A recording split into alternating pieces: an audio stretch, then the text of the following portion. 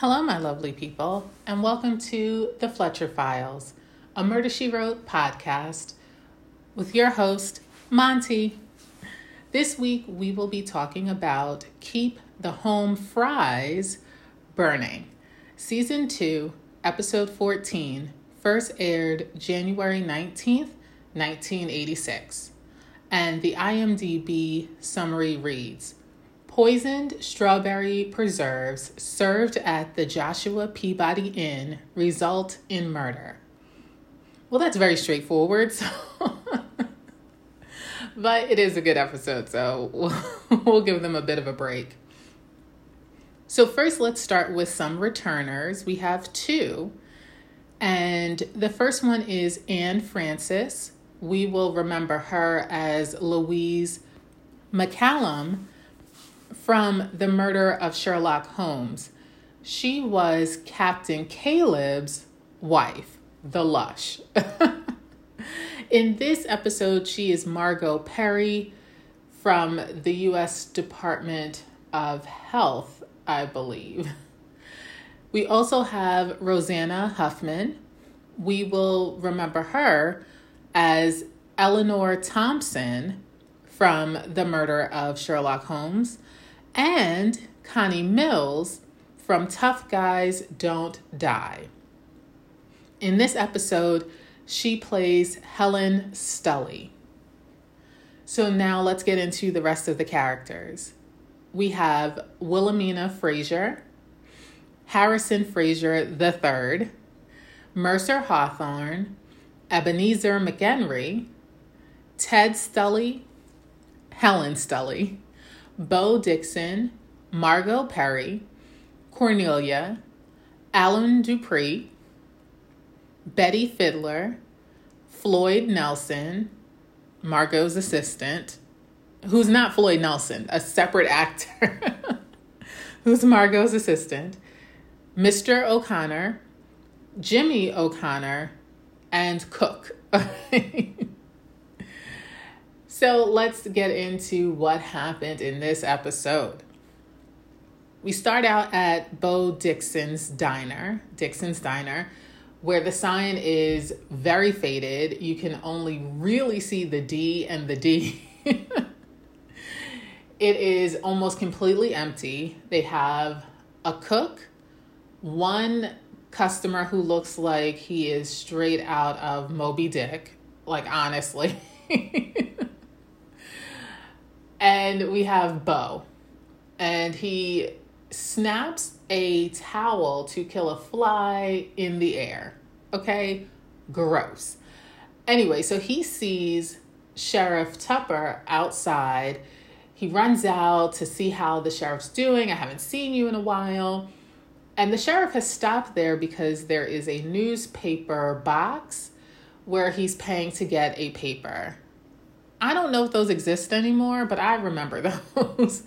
But I think it's so random that that's on just like the side of his parking lot. It's not even near the diner, which would make more sense to me, meaning by the diner door or inside the diner. So you could go in, purchase it, especially if you're just going in to get coffee or breakfast even, and you're there alone. You could grab a newspaper. You got to pay $0.25 for it, right?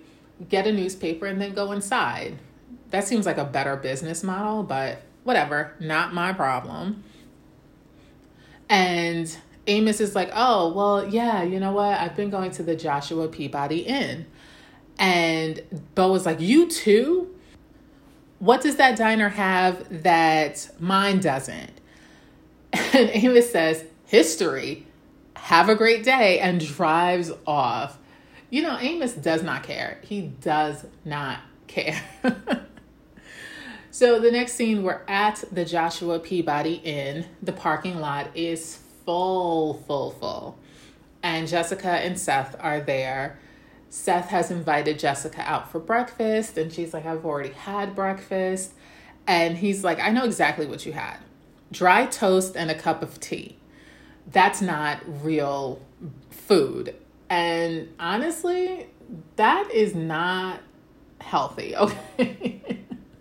I'm going to need you to have a bit more to sustain you for breakfast. Now, if it's a pre-breakfast, girl, get you.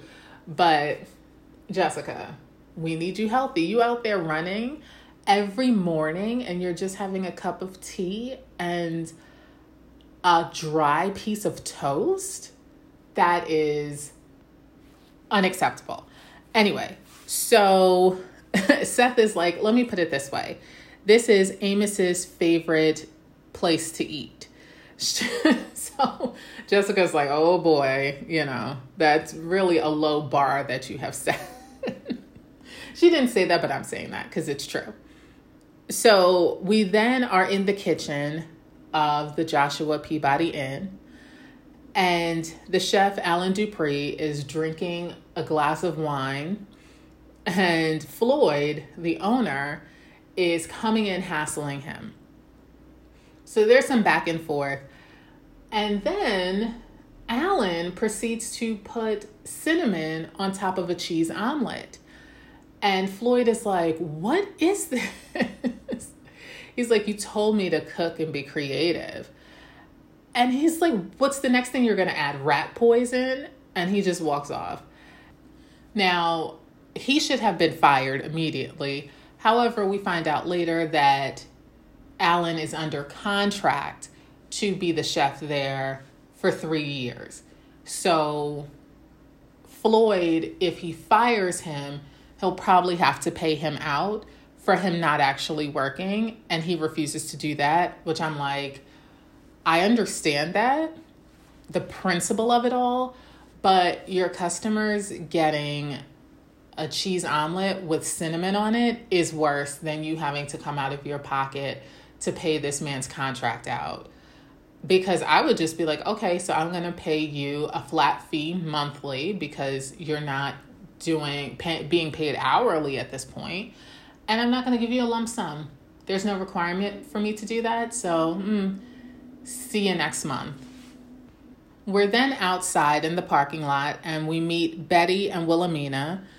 Betty chose the restaurant/diner because they were very hungry. It's like, listen, it's close.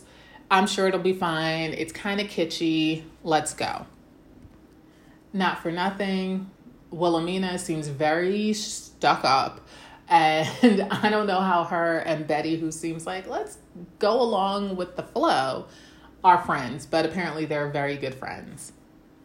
We also meet Ted and Helen. Ted is on a strict timeline. Apparently he is a workaholic and everything must be on schedule. Helen does not care. I'm like, you're on vacation. Enjoy it. Enjoy it. He later says he would rather be in the office doing work. And personally, if I was Helen, I'd be offended. And you know what? He would be eating alone. Because you would rather be in the office working than sitting here having a nice meal with me, your whole wife. Okay, there are issues that we need to discuss. Okay, not in this restaurant, however. We then meet Mercer and Ebenezer. And Ebenezer is pissed, right? He's the one who requested this meeting. And he tells Mercer, like, first you support my bill, then you ensure its defeat, and finally you make me the laughing stock of the town council. Why did you even agree to come? And Mercer's like, a man's got to eat. So he came for the free food. That is bold. However, I'm sure that Mercer is not afraid that Ebenezer is going to get too out of pocket if they're in public in a town establishment that is full. So he's safe, right? I guess this is the safest option and you get a free meal. So you know what? I understand his logic. I won't judge him for that. So now we're back in the restaurant with Betty and Wilhelmina, and they're laughing over the names of the dishes, right? So Betty orders an eggs Benedict Arnold, and Cornelia, who's the waitress, asks if she wants corn muffins or popovers. And she tells Wilhelmina, don't you say a word. And so Wilhelmina is like, oh, well, I would like something light. So I'll have the life, liberty, and prosciutto happiness with melon. So you already see, it seems playful now, but as a person who's had to be mindful of what they ate, my friends would not be like, girl, you getting both. They wouldn't even think to say, well, they may think to say that, but they're not going to say that because they're my real friends. But you know what? In the 80s, this happens, I'm guessing. And it's fine, question mark. Anyway, so now we're at the table with Jess and Seth, and Amos comes in and asks to share a table because there are no empty tables.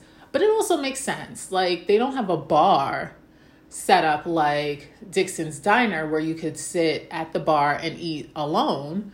So it makes sense that he would hop onto their table. And Amos says, well, Joshua Peabody would be proud. And Seth is like, Joshua Peabody never existed. He is a local legend. And it's like, these two will never agree about the existence of Joshua Peabody. Now, we already had Joshua Peabody died here, possibly, and we never really found out if that was Joshua Peabody. They had to do a switcheroo, right, and claim that it was the real David Martin, who had died years before, 13, 14 years before, and happened to be buried by the good people of Cabot Cove. So we don't know if that was in fact Joshua Peabody's skeleton, but there are a few more episodes regarding Joshua Peabody and his existence. Amos is a true believer. Seth does not believe at all that Joshua Peabody existed, and he says that there's no evidence that he ever did. Jessica's like, y'all, whatever. So Cornelia comes over. She's like changing the subject.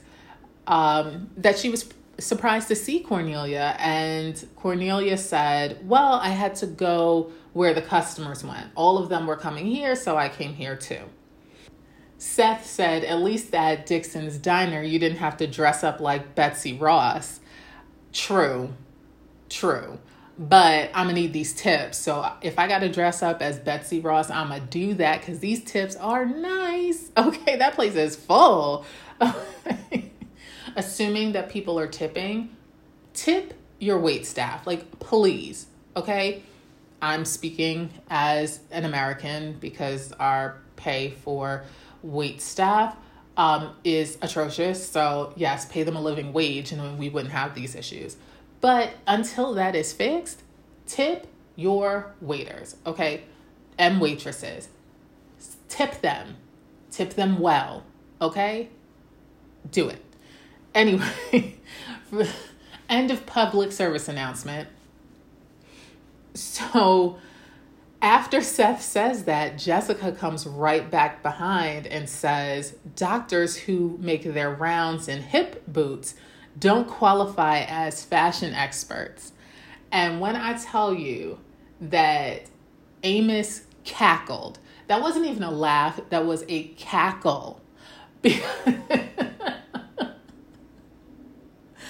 And Cornelia cracked a smile, but Jessica was delighted with her joke, as was I, actually. I like Seth, I do, and I like Amos as well, and I like their dynamic. I do appreciate more, however, when they become more friendly. They play off of each other, right? Seth gives Amos a hard time. Amos does not care, and he'll give it right back, or he'll let it just flow off his back, like water.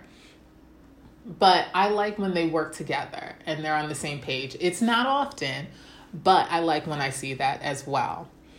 Because they each have a different relationship with Jessica that is great. She deals with them on different levels, and they can still come together and be cordial, the three of them. So that's what adults can do, right? So, and then there's a focus on the marmalade and strawberry preserve basket, right? I don't know what to call it, a container, a holder. Now, I'm going to take you through where it travels and then back into the substance of the episode. So first, we see it at Ted and Helen's table. This was the couple where the husband's like, we're already behind time. We see Cornelia pick it up and take it to Betty and Wilhelmina's table. Now, Betty is not at the table. It's just Wilhelmina at this point. A few minutes later, Amos asked Betty for the container of the marmalade and the strawberry preserve because Wilhelmina is not at the table at this point. Amos then takes a lot of the marmalade, and Jessica comments, like, why aren't you having any of the strawberry preserve? And Amos says, strawberries give me a rash. And so Seth says something underhanded. And again, Amos pays him what? Dust. I love it. Anyway, so then Cornelia takes the holder with the marmalade and strawberry preserve to Mercer and Ebenezer's table. Now, Ebenezer's getting real hot. He's about to get loud in there, but he realizes that his constituents, okay, because he's on town council, are all around him. So he kind of brings it in and does a stage whisper through gritted teeth. Like when your mom's mad at you and she's like, get over here. So then we see Cornelia take it from their table, Mercer and Ebenezer, and take it over to the O'Connor table.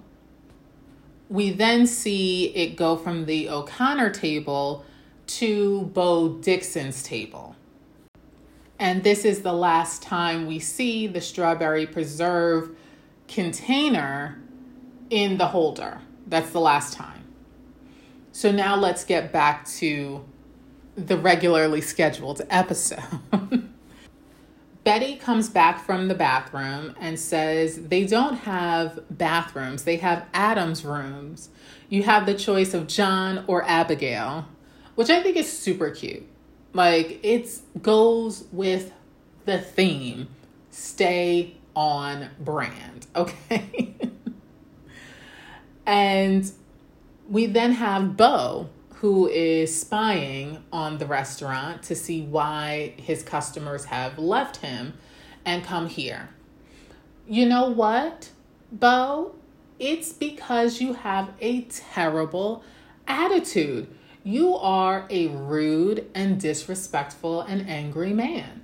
Maybe because Floyd is not that, and he's actually a customer service appropriate owner and manager, that's why people are coming there, because they feel what? Comfortable, what? Respected, what? Not in danger of being yelled at or kicked out. Like, honestly, that's the reason. I doubt if it's the prices.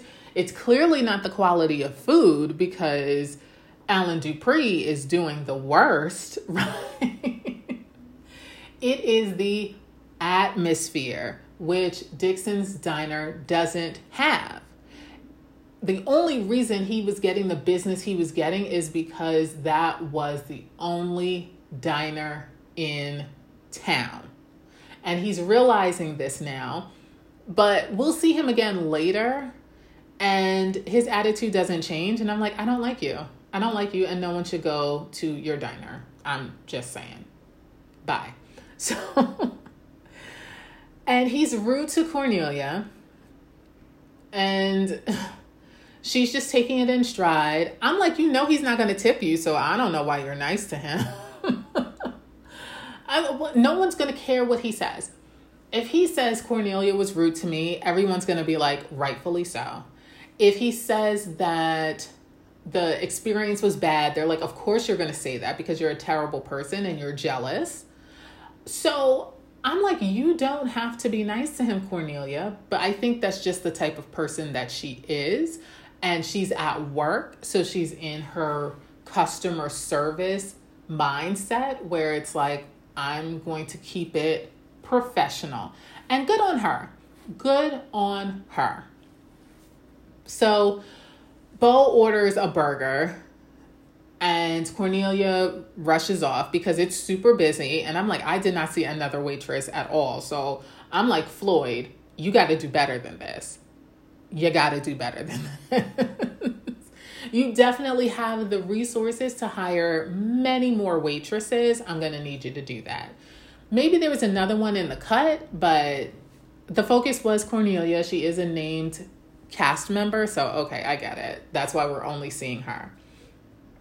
When she comes back, she has the marmalade and strawberry preserve holder with both the marmalade and the strawberry preserve in it. And Bo was like, is this what you give with your burgers instead of ketchup and mustard? And she's like, I'm sorry. It's super busy here. I'll get that in a second. And she says it much nicer than that, honestly. I'm just being sarcastic. Because that's how I would be. But that's why I'm not in food service. I just don't have the temperament for that. So Cornelia also tells Bo that the reason that she left is because she has to go where the tips are. And that's true. I have no loyalty to you, Bo. You were my employer. And you clearly weren't even a good employer because I was just there for the tips. Okay, I was working. It wasn't like I was not working for said tips. But if they're not there, why am I working for you? I'm not making $2 an hour to sit around here and scratch my behind. No, I am going to do work because I want to do work as a waitress where I can get actual tips. You don't have loyalty to me, so I don't have any loyalty to you. You got some nerve. You can go. Okay. Again, that was me. Sorry, the petty was coming out. Now, Bo is bold. Okay. He goes to take a look in the kitchen. He's fully up in that kitchen. And Floyd comes in. It's like, oh, don't worry, Alan. He just wants to see what a real kitchen looks like. And Bo is like, I smell something burning. So Floyd is like, you really are trying to put me out of business, to Alan. And Bo is like, is there anything you need help with? And Floyd is like, get out of here.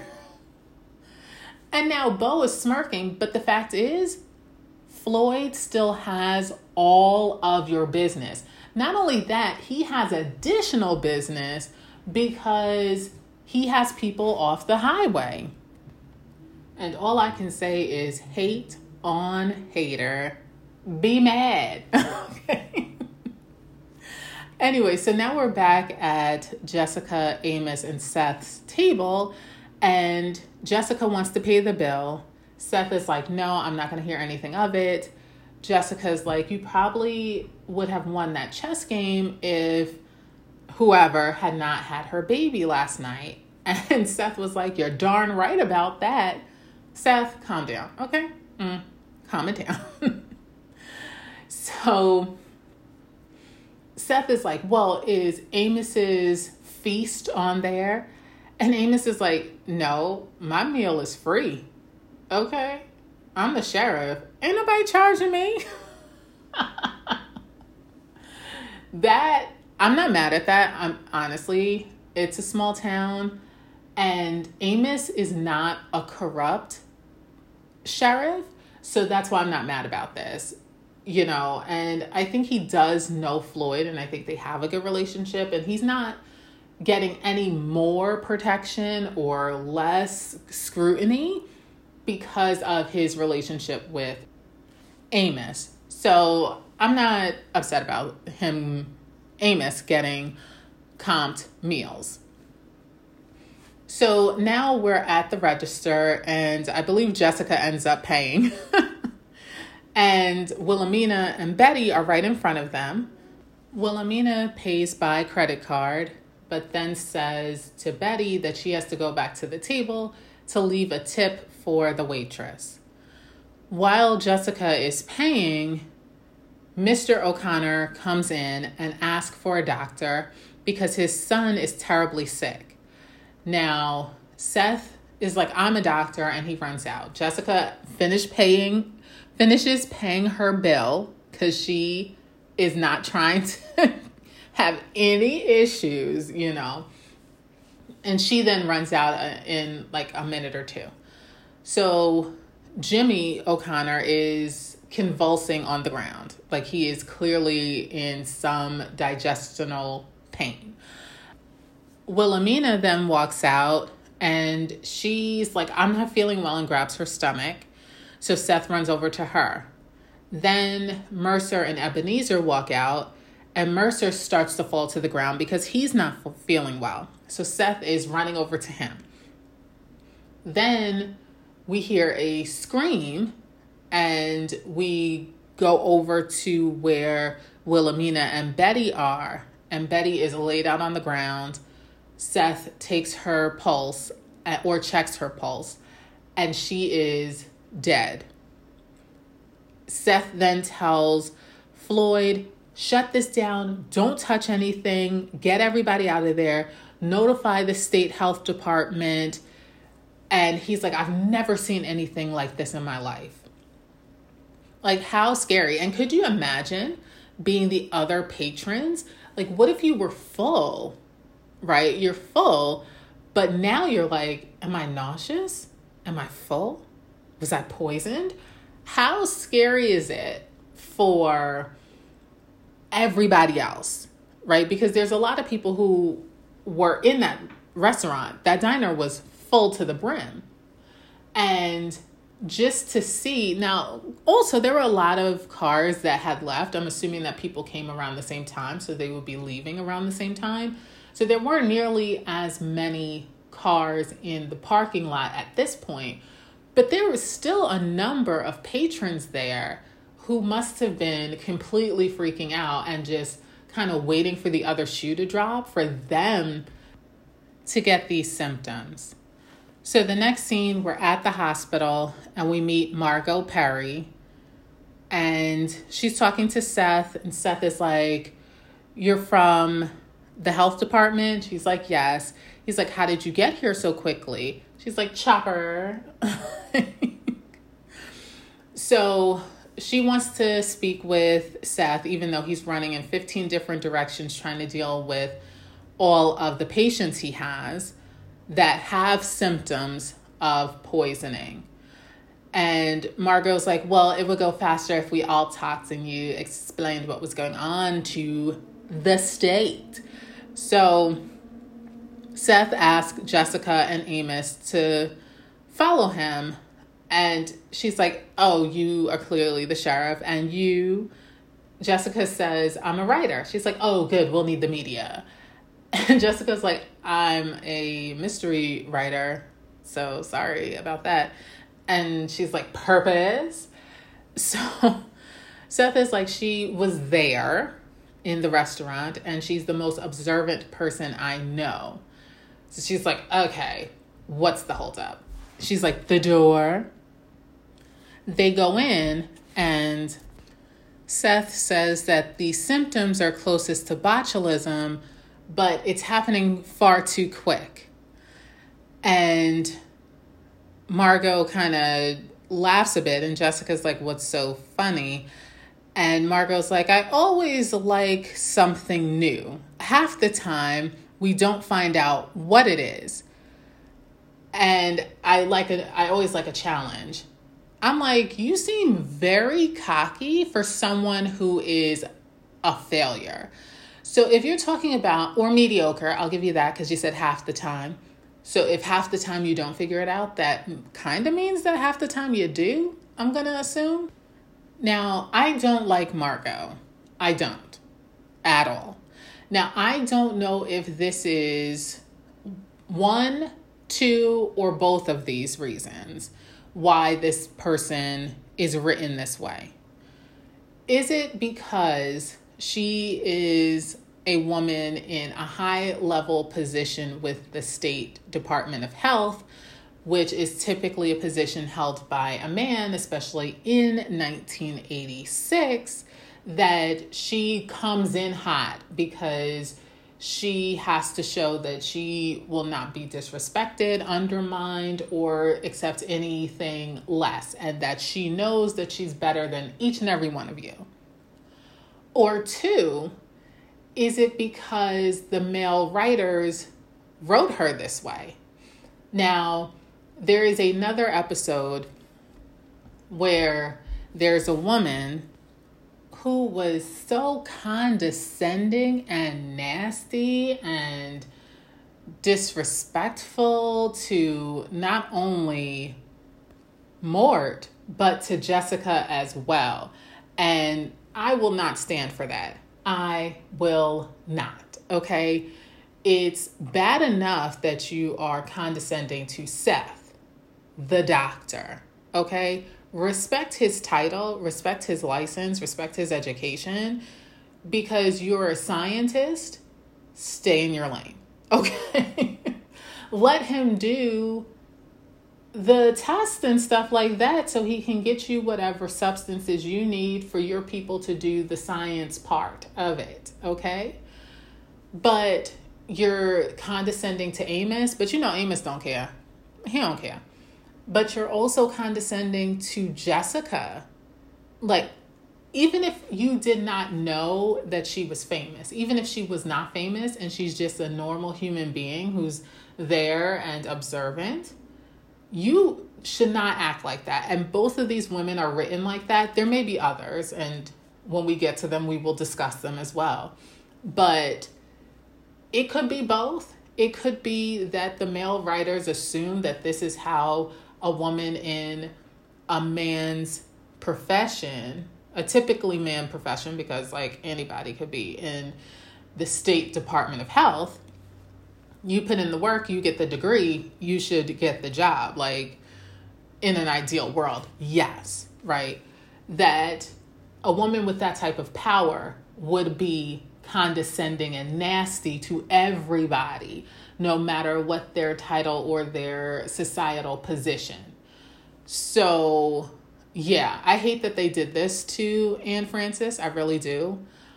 But yeah, I won't say hate, but I really don't like this character because of her sheer disrespect for everybody. Anyway, okay. Gotten that chip off my shoulder. You're welcome. You can share it with me.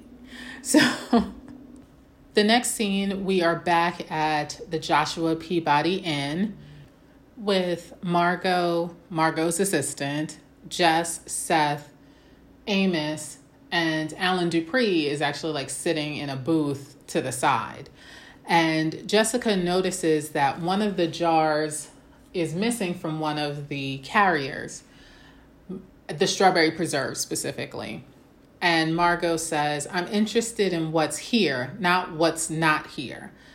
That is why you guys can't figure out what's going on, because you're incompetent. Okay, you're not going to consider what's not here, what somebody who could have brought poison in would have taken away. Okay, yeah, you can't test it, but at least it should be in consideration. She's not even willing to consider it. She's incompetent. This is terrible. She has this job and she's making the state look terrible. the next scene, we're at the hospital, and Seth is like, he has to test everybody who could have been exposed to whatever it is. And he asked Jessica if she's feeling okay. She's like, yeah, I'm just thinking. It's fine. I'm good. And Harrison comes in.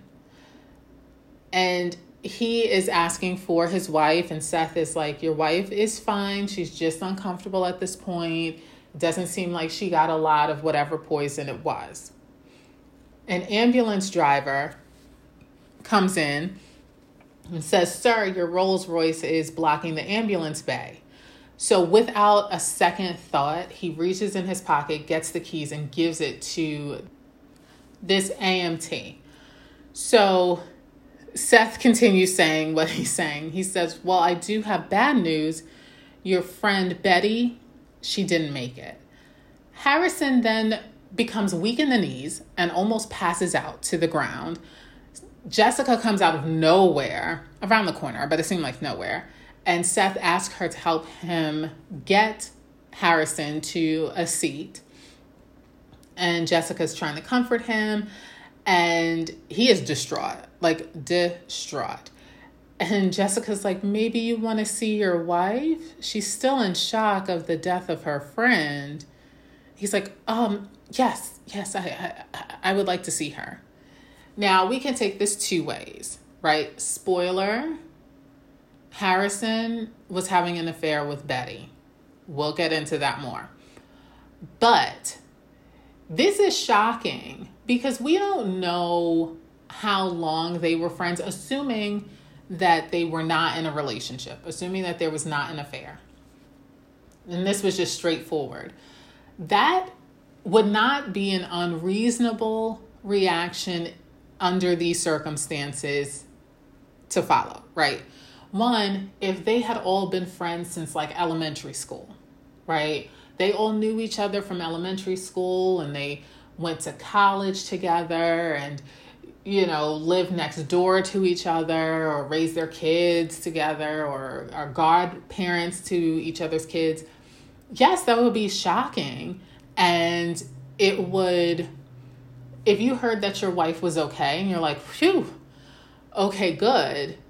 But when you found out that a very good friend who was like a member of the family died just unexpectedly and was poisoned by some maniac, yeah, that's an appropriate response. So I would not have immediately had my hackles up like, this is an inappropriate or this is an inappropriate response for the friend's husband to have.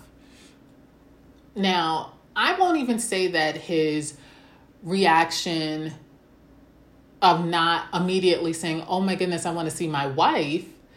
A, he didn't have a chance after Seth told him that his wife was fine, just uncomfortable. And two, this is really shocking. So he didn't even have time to process it enough to say, oh my God, I should go and see my wife. So, and comfort her. So I'm like, they're jumping to some conclusions that we'll see later, but they're jumping to some conclusions about the way he reacts that I don't think are justified with this set of facts. Okay. Now, later on, when they find out that Harrison and Betty were having an affair and that Harrison actually loved Betty, then, this response is appropriate for a lover finding out that their lover is dead. So, yeah, okay. But they don't know that yet. They're jumping to that conclusion, and I think there is a non-affair conclusion they could have come to. Next, we see Jessica speaking with Seth, and she's asking whether he thinks that the poison could have been planted in the food. Could something have been taken out of the restaurant that had been poisoned or used to poison and then removed after? And Margot pops out from the nurse's station and is following them when she overhears this. And she refers to Jessica as a crisis hound. Now listen, lady. Listen. Okay? You don't know what it is. Okay? You clearly did not take this time to go to the library and do some research on Jessica Beatrice Fletcher to find out that she is out here solving murders, that she's out here as a professional with a professional knowledge of poisons and weapons and plants.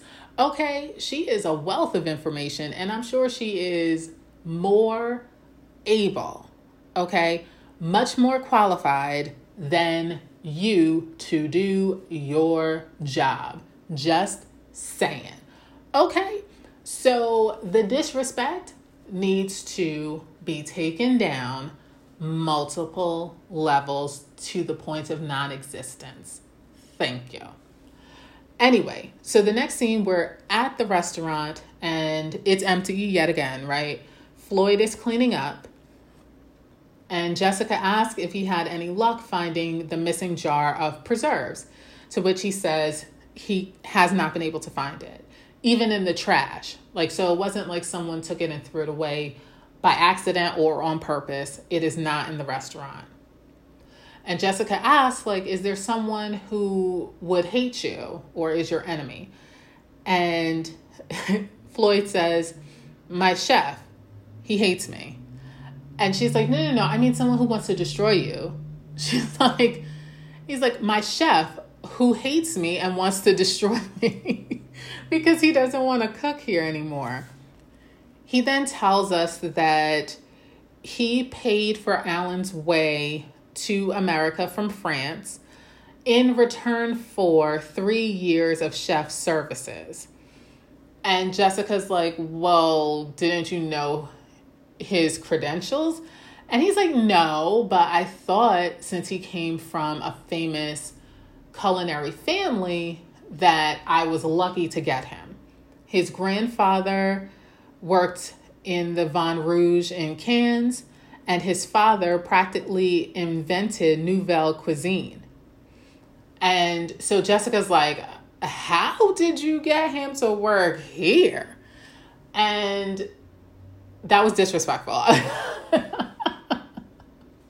She didn't mean it that way, but she kind of meant it that way. Like, how did you get him to work in this dump?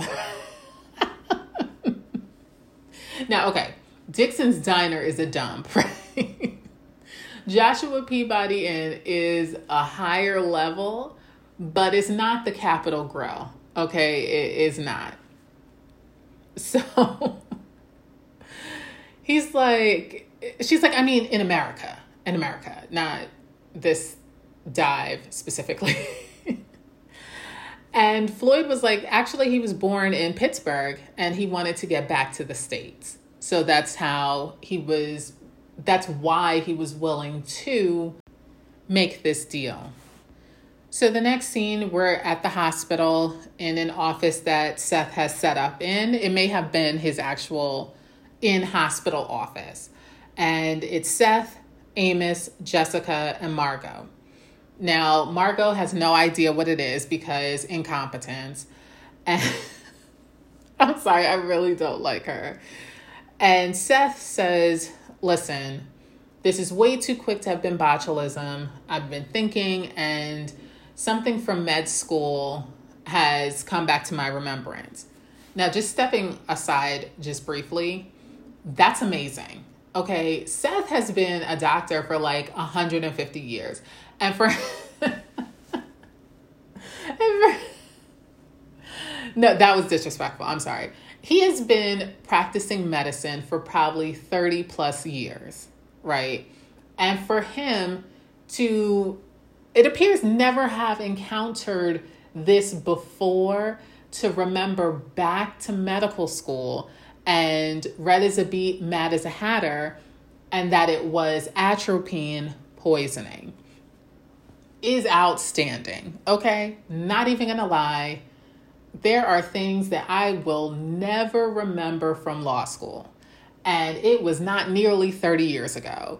For him to remember this small thing, is amazing. The brain is really a fascinating thing. So maybe if something super unique came up, it may trigger something from my bar exam studies or first year of contracts or wills, trust, and estates or something, I guess. But I was impressed. That's just it. I was impressed. So Jessica refers to the atropine as belladonna. So I guess that's the more colloquial term for it. And Amos is like, so that's still bad? And Seth says, yes, deadly. But he does have some of the antidote on hand.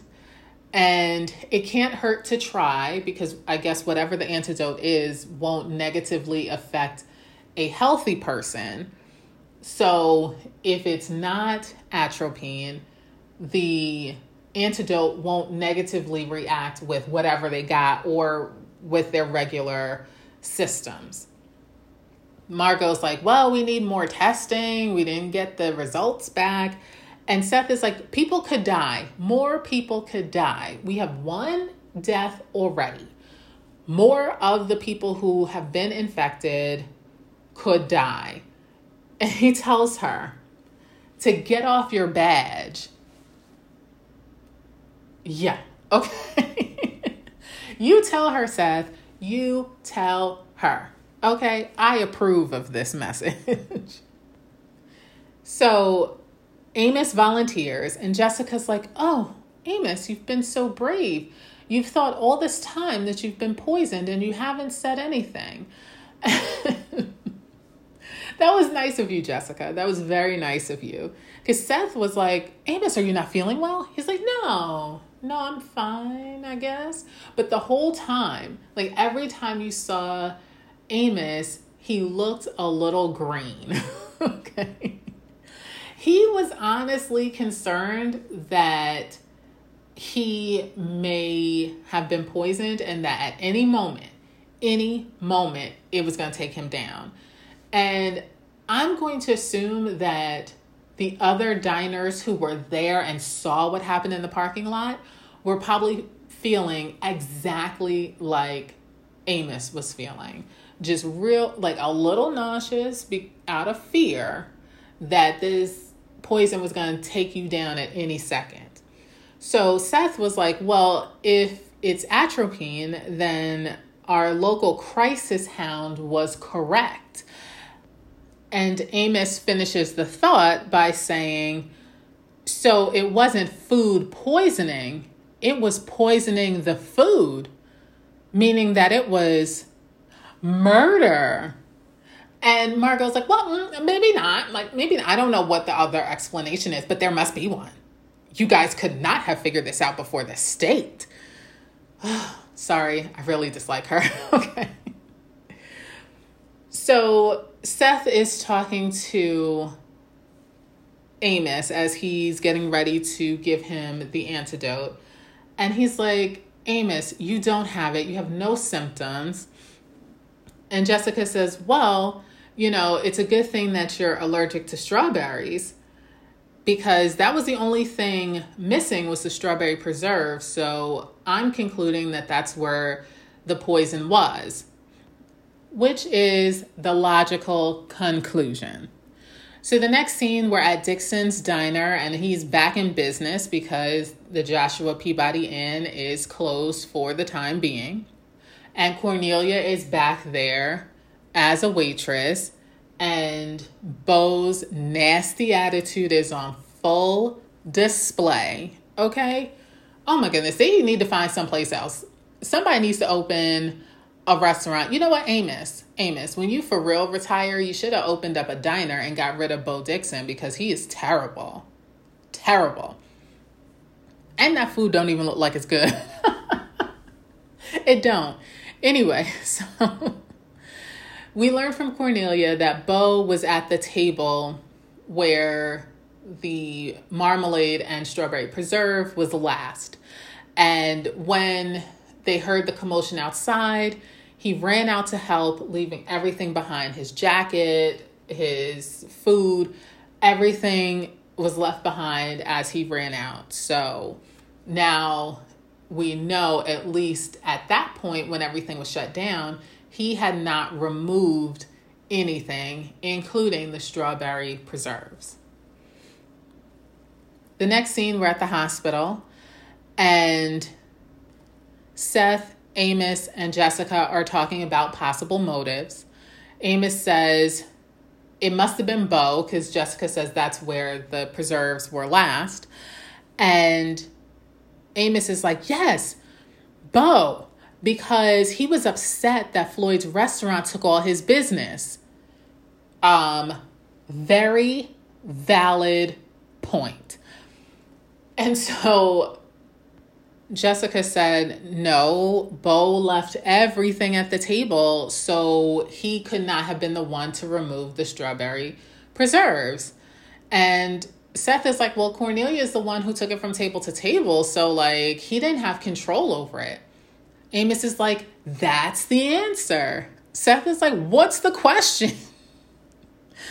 Amos is like, Cornelia, she had the best opportunity to take the poison to the most customers.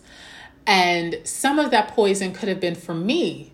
You know, I led away most of the customers from Dixon's Diner.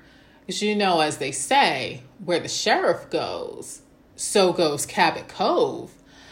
And Seth is like, who says that? Amos is like, everybody. And then walks off. Okay. Amos was alluding to the fact that Cornelia and Bo Dixon were in it together, right? Which, again, valid point. But like I said, Amos does not care what anybody says or what anybody thinks about him. As long as you cast your vote for him, he don't even have to campaign, okay? He can be as incompetent as he wants to be, and they are going to continue to elect him until he chooses to retire, okay? Jessica's like, I must be in the wrong circles because I have never heard that. Don't nobody care where Amos eats but the proprietor of the restaurant or diner? Nobody else cares. Anyway, Jessica is mentioning to Seth that Floyd has a chef that's trying to get out of a contract. And as they're talking, Mercer, who is in a hospital gown, I think, is like, I know who did it. Ebenezer. I have a photo of a $10,000 kickback check, and that's what he was trying to prevent it. He was trying to kill me for that. And so Jessica asked, did you have any strawberry preserves? And he's like, I sure did. Is that how he slipped me? Terrible. They then go to Wilhelmina's room, and she says that she had a little of the preserves, but she doesn't know how much, but not a lot. And that Betty had gobs of it.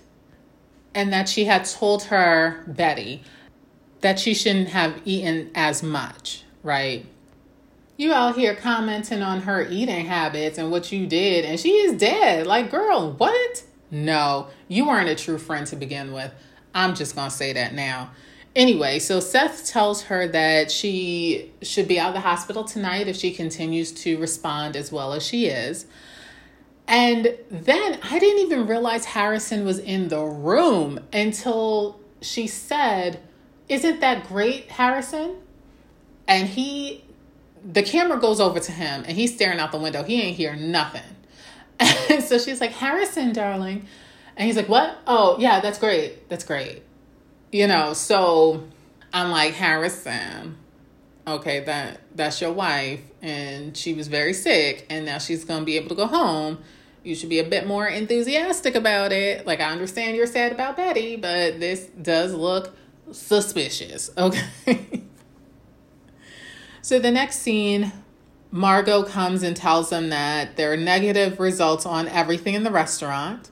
And this is actually where Seth tells Margot that this means that the atropine had to be in Miss Farley's strawberry preserves that are missing, like our, quote, amateur crisis hound thought, unquote. Margot's like, I'm a scientist, not a waitress. I don't know about this. Maybe the single jar was tainted. Then she's like, yes, I would like to see this Farley company plant. And they're like, no, it's the widow Farley in her kitchen. So this is her only form of income. She's been making that for years. And so Margot's like, you allow some old lady to sell preserves out of her kitchen? And they're like, yeah, she's been doing it for years and it's delicious. And she's like, oh, you guys are lucky, I guess. Did I say this before that I don't like her? Because I don't. In case you missed that, the first 15 times I said it. Because I still don't like her. So Jessica is speaking with Seth. Ask him to help confirm her memory that Mrs. Farley's nephew used to make the deliveries. Her nephew is Ebenezer. So the next scene, we're at the jail. Ebenezer's in there, as well as Bo Dixon. And Ebenezer's reason is about the $10,000 kickback. And he says that was repayment of a legitimate loan. Maybe the sheriff should have IQ tests. And I'm like, y'all elected him each and every time. You talking real crazy for someone who is in public office, who was also elected, talking crazy about the sheriff. Sir, you know how this system works. Do something about it if you're really mad about it. You ain't gonna do nothing. You just blowing smoke. Bo Dixon is like, if I poisoned people, would I be here running my mouth off to the sheriff? No. But if you did not do it, you would have said, I didn't do it. Okay, that's not the response of a not guilty person. Alan Dupree is then brought in, and long story short, we find out in a discussion over Coolibia that Alan is not, in fact, a professional chef. He flunked out of culinary school, the Cordon Bleu. He was fired by his grandfather. He was fired by his father. And the greatest ignominy is to be outsmarted by that small town Julia Child. And Jessica's like, I'm sorry, I didn't mean to embarrass you. Yes, you meant to embarrass him, as you should have. Expose him. Okay? And she did it so classy. That's our Jessica. Anyway, so we find out from Alan that Bo Dixon had come into the kitchen, and a stranger who asked to take a look into the dining room looked into the dining room and then left. While they're in there, Harrison comes into the sheriff's office and is complaining about a ticket he received while parked at the hospital. Now, sir, you illegally parked your Rolls Royce and you didn't even ask. You gave your keys to an AMT. Wherever he parked it was wherever he parked it. That was 100% your fault. We don't care why you were there. Once you found out that your wife was okay, right? How long were you in there? How long were you in there that you were able to get a ticket? You know what? Pay it. You drive a Rolls Royce. You can pay whatever amount that Cabot Cove ticket violation is valued at. Let's be honest. I guess you were talking about the principle of it all, but you know what? No. Alan identifies Harrison as the person who had come into the kitchen to look into the dining room. Amos then has Alan taken into the cells and they're speaking with Harrison. And Jessica says, well, maybe the person was trying to kill one particular person with the preserves. And she says to Harrison, you seem to take Betty's death, she said your friend, death pretty hard. And Harrison's like, yeah, she was a good friend. She was a good friend. And Jessica's like, but Wilhelmina is your wife. And I'm sorry, but how can you show such little concern about her close call? And Harrison's like, here's the money for this ticket, okay? I'm gonna head on out. And he tries to drop names like, oh, I know the senator, the governor, or whoever. I'm like, so does Jessica. Okay, why don't people do their research? Go to the library, find out about Jessica Beatrice Fletcher. Y'all out here playing yourselves. That's what you're doing. I understand the internet wasn't in existence in 86. Well, at least for the regular person. But I'm going to need you to get on that microfiche and do some research. Actually, if you go to the librarian in Cabot Cove, they can tell you about Jessica. Okay? Do your research before you play yourself. So Jessica says, yeah, all that is cute, but that's not going to protect you from answering one question. Like, who were you looking at or who were you hiding from in? And he doesn't answer. And Jessica then says, we don't have too many Rolls Royces in Cabot Cove. I'm sure someone will remember seeing it at the inn yesterday. And he just walks out, but he heard it, which was the most important. The next scene, we're at Jessica's house and she's writing, and Harrison comes to the door and he spills all of his own tea. That he was there, and I'm sure that someone will recognize or remember the Rolls Royce. And he was looking for Betty because before they left, Betty insisted that he tell Wilhelmina about them. And Wilhelmina is the one who planned the trip. And so Harrison thought that Betty was going to tell Wilhelmina, so that's why he wanted to catch up to them and speak with Betty to tell her to hold off. And Betty came back into, I guess, the kitchen area. When she went to the bathroom is when they spoke, right? And she said they're having such a good time. It's like they're two schoolgirls and she's not going to spoil it. But as soon as they get back, he has to tell Wilhelmina or Betty is breaking up with him and their relationship is over. And so as soon as that interaction happened, he got back in his car and started heading back to Boston, at which time he heard over the radio about the poisoning, recognized the description of the restaurant and the people, and came back. He refuses to tell the sheriff what happened.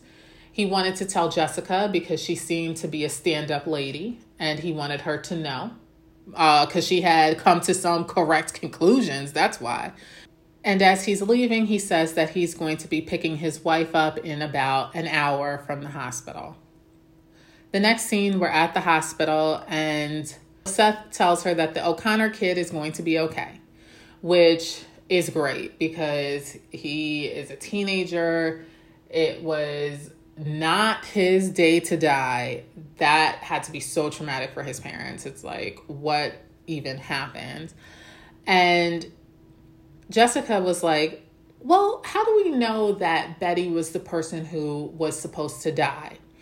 Because maybe the preserves got away from the person, which would be the first mistake. And then others got sick and it continued to move around and the wrong person got killed. But they can't really resolve that question just yet. Now, I'm going to take a step back with regards to Jimmy O'Connor, right? He was the first person to go down, but he was also the last person to have the strawberry preserves because I paid attention this time. Now, I've watched this episode tens of times, right? I won't say hundreds, but tens of times, right? And this time I took the time to watch the actual movement and use of the strawberry preserves. Now, when the O'Connors got it, they were getting ready to pay the bill. Cornelia was giving them the bill when she put the marmalade and strawberry preserves down. We see Jimmy smearing it on his toast, and then literally 30 seconds later, them getting up from the table and walking to the door.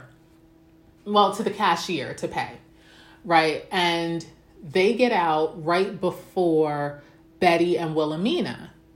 So we know it's fast acting, but I think it's interesting that it hit Jimmy first when he was the last person to eat it.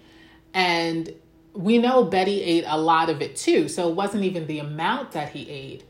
But maybe because he is a young athlete, that his metabolism is much quicker, and that's why it hit him first. Or I'm thinking too much into this, but I just thought that was interesting. The next scene, we are at Dixon's Diner, and Margot actually ate there, and she loves diner food because it's consistent. You know what you're going to get. But everybody got poisoned at the Joshua Peabody Inn, which is set up like a diner. So, yeah, I would be more scared to catch some food poisoning at the diner.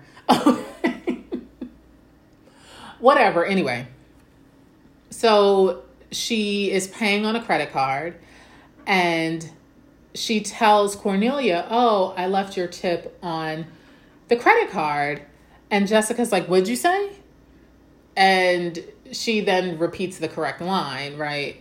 That I left the tip on the credit card. And she's like, yes, that's what most people do, right? And she like runs out, and Margot's like,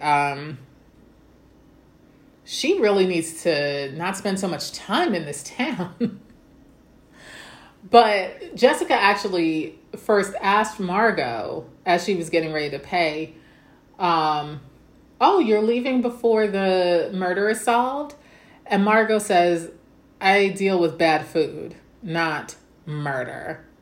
I'm like, oh my gosh, you make the state look terrible. Anyway, thankfully she's out of the way. Actually, you know what? On the one hand, good. Goodbye. Don't let the doorknob hit you.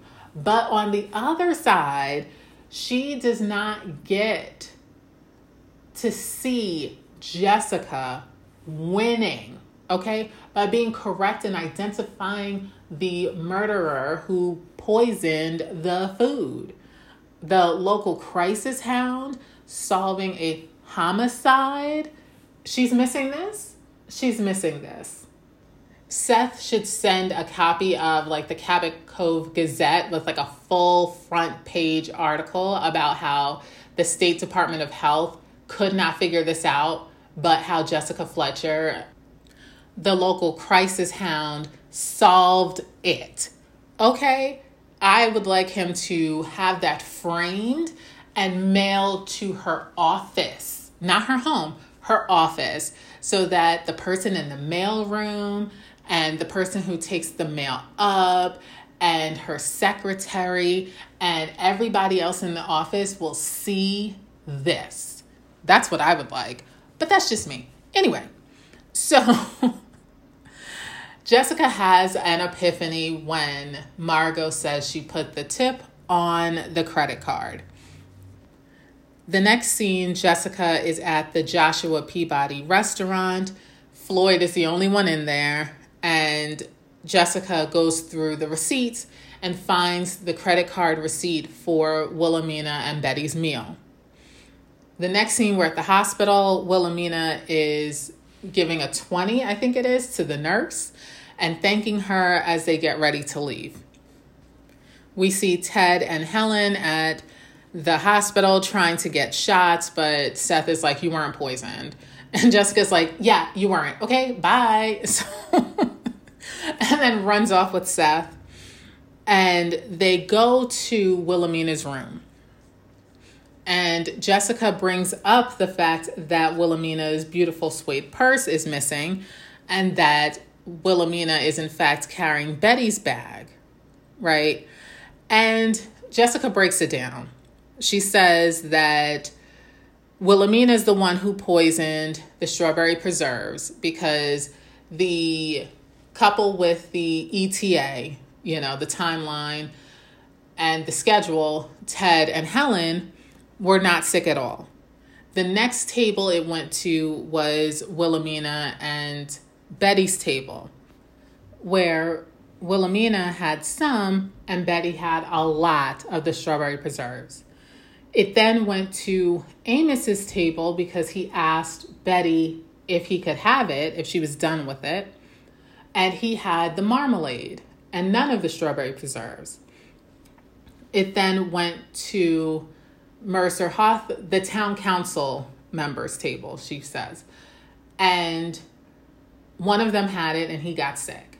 It then went to the O'Connors and Jimmy O'Connor got sick.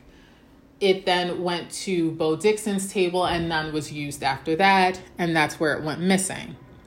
That Wilhelmina took some so she would get a little sick and not be under suspicion. And Jessica says this was part of the plan. You knew you were going to stop to eat someplace, so you had the belladonna with you so that you could poison whatever you ended up eating. And that you put the tip on the credit card.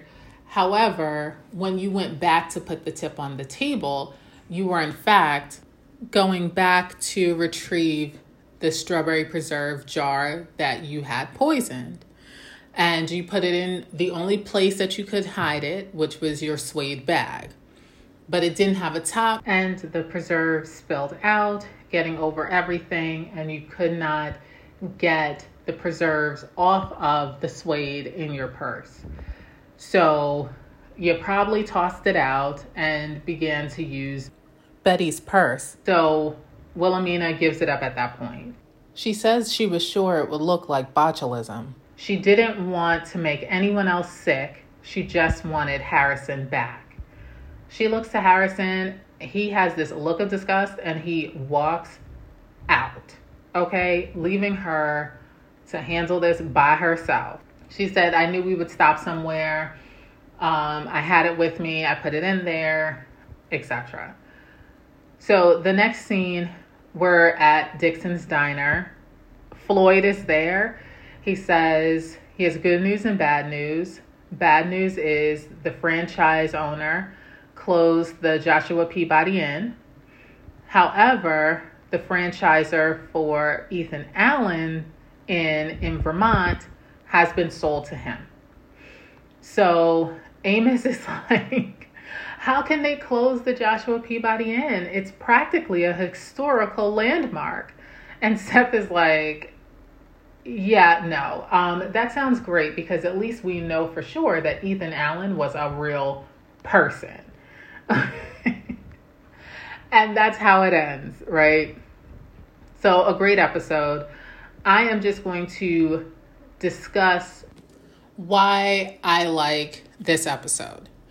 So normally I dislike episodes where the person who is murdered does not deserve to be murdered. There are other reasons as well, but that's usually the big one.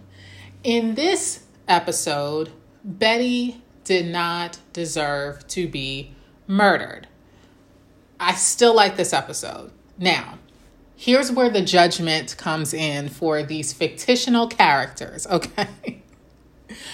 Now, I don't like Wilhelmina, right? In this situation, that's the second part where I usually don't like episodes where I dislike the murderer or the reason they murdered somebody. Here, Wilhelmina murdered Betty because Betty was having an affair with her husband, right? Now, she didn't have that same energy for her husband who was cheating on her with her best friend. Okay, where was that smoke? Where was that energy for him? Now, nobody should have been murdered, but what? Anyway, so that was her reason for murdering her best friend, right? Is because she wanted her out of the picture so that she could get back with her husband. But the fact is that he did not want Wilhelmina anymore. He loved Betty. Even with Betty dead, he was not going to dedicate his life back to Wilhelmina. Now, she was in a delusional state where she thought that if she got rid of Betty, then his only other option would be to, repair their relationship, leaving out the fact that the reason he was doing this is because he was done with you. Now, you decide that you're going to get rid of her so you can be with him. How stupid do you feel now that he looked at you with a look of disgust and disdain and walked out?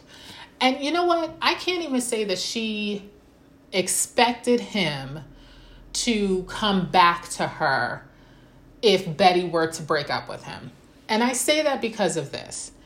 If she found out and she confronted him and told him, listen, okay, I am going to leave you if you don't leave Betty.